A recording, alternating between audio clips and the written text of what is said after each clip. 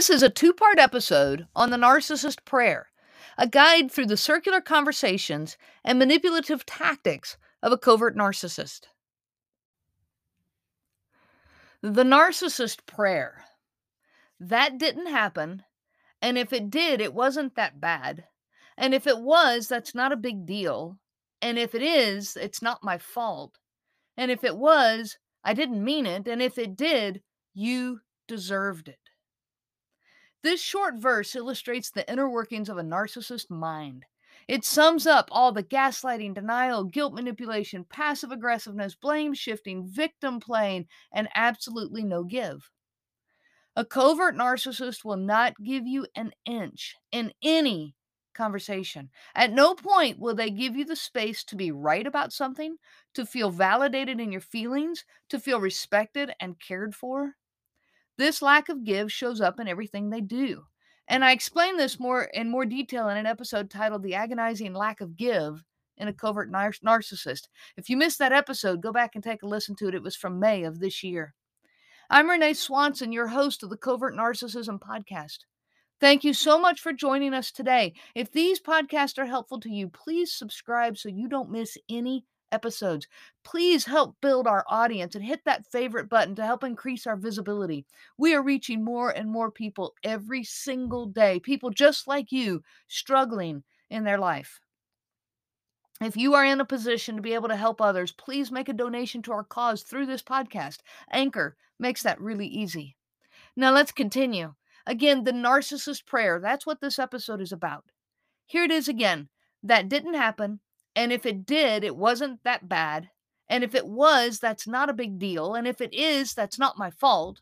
And if it was, I didn't mean it. And if I did, you deserved it.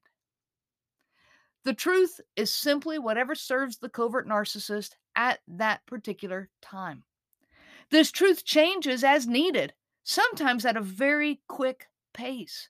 And this plays into everything we've been talking about in these episodes.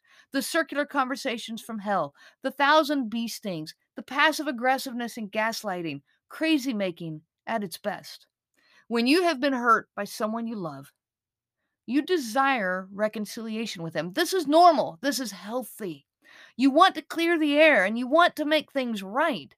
You want to voice your feelings and you want that person to show compassion and understanding. When they do, it is an amazing release of the internal pressure and friction. It's a shared moment of mutual vulnerability and validation. However, when you don't have this, the internal pressure and friction builds and builds until one day it explodes. This internal pressure affects who you are and how you behave. I discussed this in a mini-series of 5 episodes over the last 3 weeks, and if you missed that, go back and take a listen. But when you are with a covert narcissist and trying to find that place of reconciliation, this narcissist prayer that I have just read sums up what happens incredibly well. Now let's take a closer look at each step of it. The first step, that didn't happen. So, have you ever gone to that covert narcissist in your life and tried to explain to them that what they did hurt you? One of their immediate responses is something like, that didn't happen, or I didn't do that, or that's not how it went, or you're remembering it wrong. All of these responses make you question your own memory and reality. But remember what I said, the truth is simply whatever serves the narcissist at that particular moment.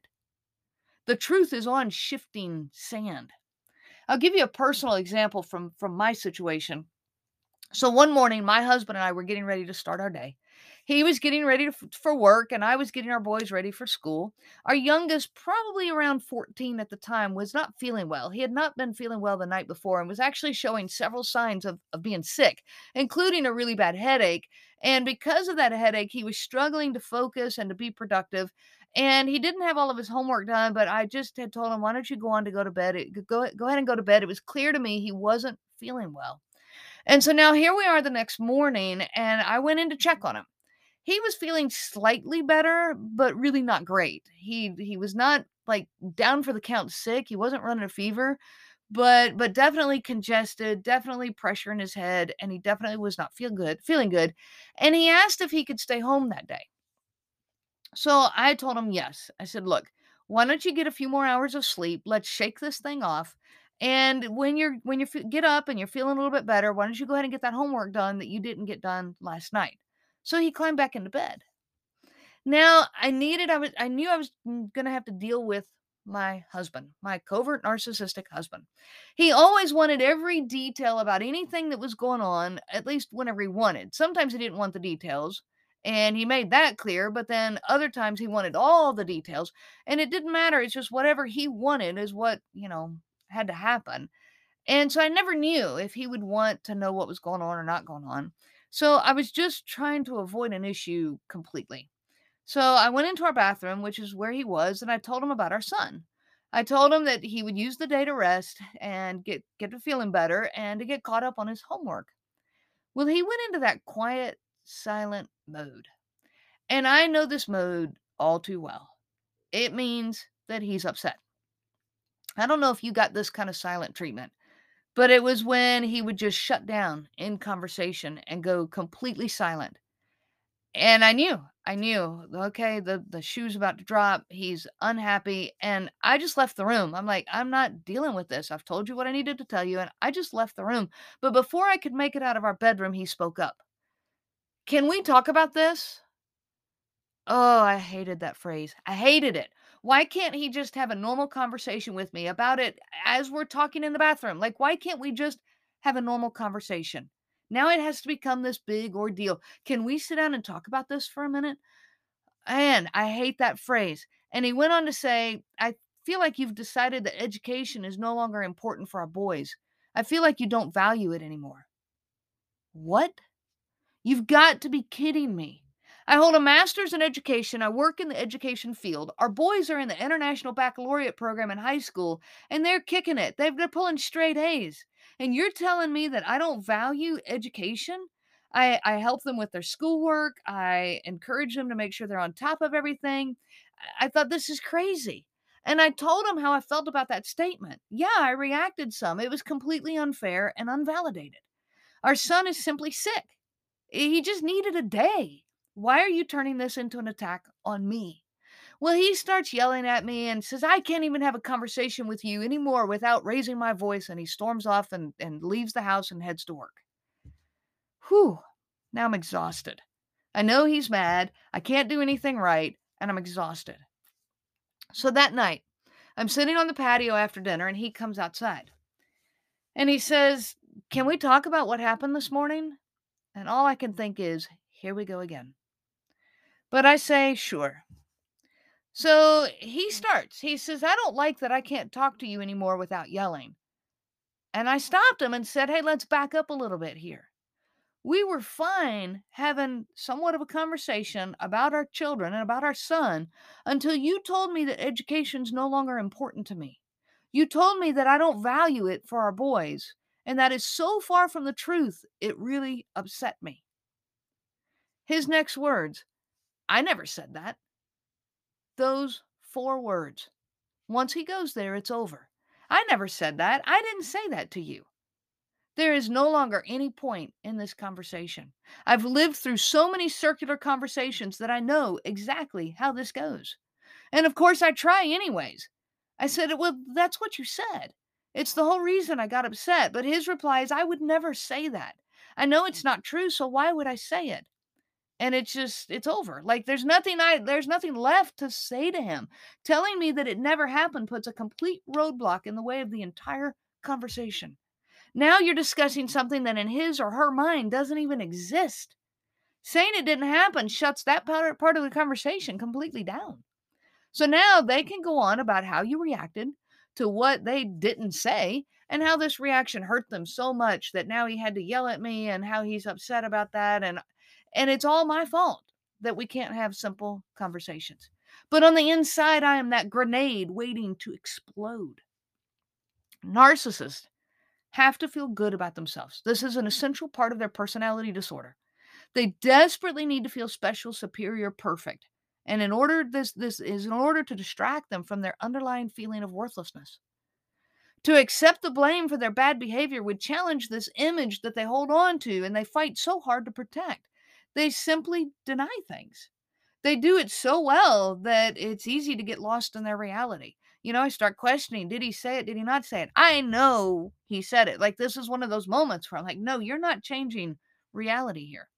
But if you push far enough or offer some kind of proof, anything that pushes this to the next step, here's where it goes. If it did happen, it wasn't that bad. That's line number 2. See, minimization is another effective tactic of the covert narcissist. Remember, the truth is whatever serves the narcissist at that particular moment. If the topic at hand is not serving their need to feel special and important, then they will just become extremely dismissive of this topic. It's just no longer important, just like your feelings. Like, you're telling them, okay, you upset me with that statement. It just wasn't that bad. Like, it just doesn't matter anymore. They have no ability to recognize how their words and actions affect your feelings. So whatever they did, it's just, it was not nearly as bad as what you think, and it's not nearly as bad as what you did. My oldest son, he once described it to me using arrows. So imagine that everyone has a quiver full of arrows. And when two people are in conversation with each other, they're shooting arrows back and forth to each other. Some arrows pierce and hurt, but other arrows, they're more like Cupid's arrows, and they encourage, mutual love and connection. Well, when you're talking with a covert narcissist, they only see the arrows that are firing at them.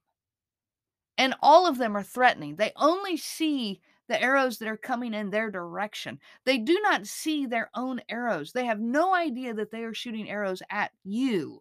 And so they have no idea why the other person reacts, either in a good way or a bad way. They don't understand that. They don't see it. All they see are the arrows that are coming at them, and all of those arrows, even the good things you say, even when you say something you're expecting to be a positive in the conversation, all of the arrows firing at them are a threat. A covert narcissist is extremely controlling, and they are very passive aggressive about it. They make very subtle attempts at controlling how others see external situations. And when the subtle doesn't work, they certainly can become more aggressive about it. They minimize all sorts of things. They minimize their own bad behavior. They minimize your achievements as well as your problems.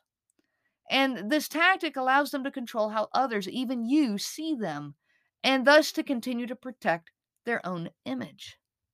Remember, what we're saying is the line of the narcissist prayer, that didn't happen, and if it did, it wasn't that bad.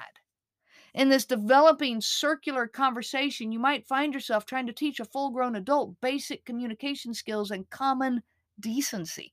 They're saying it wasn't that bad, and now you're trying to explain to them why it was. But remember, they don't see their own arrows.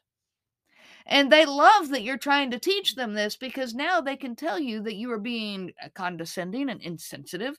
They can express how superior they are, that they already know all of this. Well, I know how to communicate with people. And it's not even worth their time to discuss it. So again, they're very dismissive of all of it. Let's go to line number 3. So I'm going to read it from the beginning. That didn't happen. Number 2, if it did, it wasn't that bad. And number 3, if it was, that's not a big deal. Well, this goes right along with the second one. It's just a continuation of that circular conversation. It leads us to talking about gaslighting. Now, what is gaslighting? I'm sure you've heard this, term by now if you're studying about narcissism. In short, gaslighting is making someone question their own reality. It's making them think that they are perceiving something incorrectly. They say things like, well, you're thinking about it all wrong. You aren't seeing that right, or you took that all the wrong way. You always read into things wrong. This is all signs of gaslighting. And when gaslighting is a normal occurrence in your life, when it's happening on a daily basis or maybe even hourly basis to you, you stop trusting yourself. You doubt your own perception of reality. You start relying on that covert narcissist to be your voice of reason, and you go with what they say. Why? Because they have pushed you to doubt yourself enough times, and you desire to trust them. You desire, this is an intimate relationship. You desire to believe them. You desire to trust them, and they keep pushing you to doubt your perspective of things. So now you feel insecure and hesitant. And maybe you just give in with what they say because it's the path of least resistance. It keeps peace, at least externally. Giving in is a quicker path out of those circular conversations. It's a quicker way to get them to back off. However, this leaves you, the victim, with a ton of internal mixed up emotions. Why do I feel this way? Why does it hurt when he talks to me that way, or she talks to me that way? Am I wrong to feel this way? Am I making a big deal out of nothing? Maybe they're right. All of these are ways that you start to doubt yourself. And this internal confusion is exactly what the covert narcissist wants. It keeps you easily manipulated and controlled. They can now use you to feed their unfillable need for attention, adoration, drama, and even conflict. Gaslighting is a sure way to leave a victim with that grenade inside of a tank feeling, dangerously explosive yet surrounded by a wall of steel. That episode is called A Grenade Inside a Tank. This was released back in July of this year. Now, let's keep going. If you've made it this far in the circular conversation with the covert narcissist and you are still holding your ground, things here will take a distinct turn. We're going to look at that turn in the very next episode. Now, I am doing this in 2 episodes, and the next one will be released on Wednesday. So I will catch you on Wednesday to finish this out. So let me read that narcissist prayer one more time, and I'm going to tell you this turn we're about to take. That didn't happen. And if it did, it wasn't that bad. And if it was, that's not a big deal. But here's where the turn happens. And if it is, that's not my fault. And if it was, I didn't mean it. And if it did, you deserved it. There's a distinct turn here where we go away from, the gaslighting and the, changing reality, trying to convince you that it didn't happen or that it wasn't that big of a deal, to now saying, okay, fine, it happened, but it's not my fault. We turn to blame shifting and victim playing. All of these now enter this conversation. So I want to dive into that next time. I hope you can join us, and I wish you so much peace on your journey of healing. I never dreamed how much I would actually enjoy podcasting. When it was first suggested to me, I'll be honest, I was a bit intimidated by the thought. But when I found Anchor, I quickly realized how easy this was going to be. Anchor provides me with the tools to record and edit right within their program. I don't need additional software. I didn't even need to know how to distribute the podcast because they do it all for me. I would not be where I am today as a podcaster without Anchor. It's all you need and completely free. If you are looking to get started, download the Anchor app today or go to anchor.fm to get started.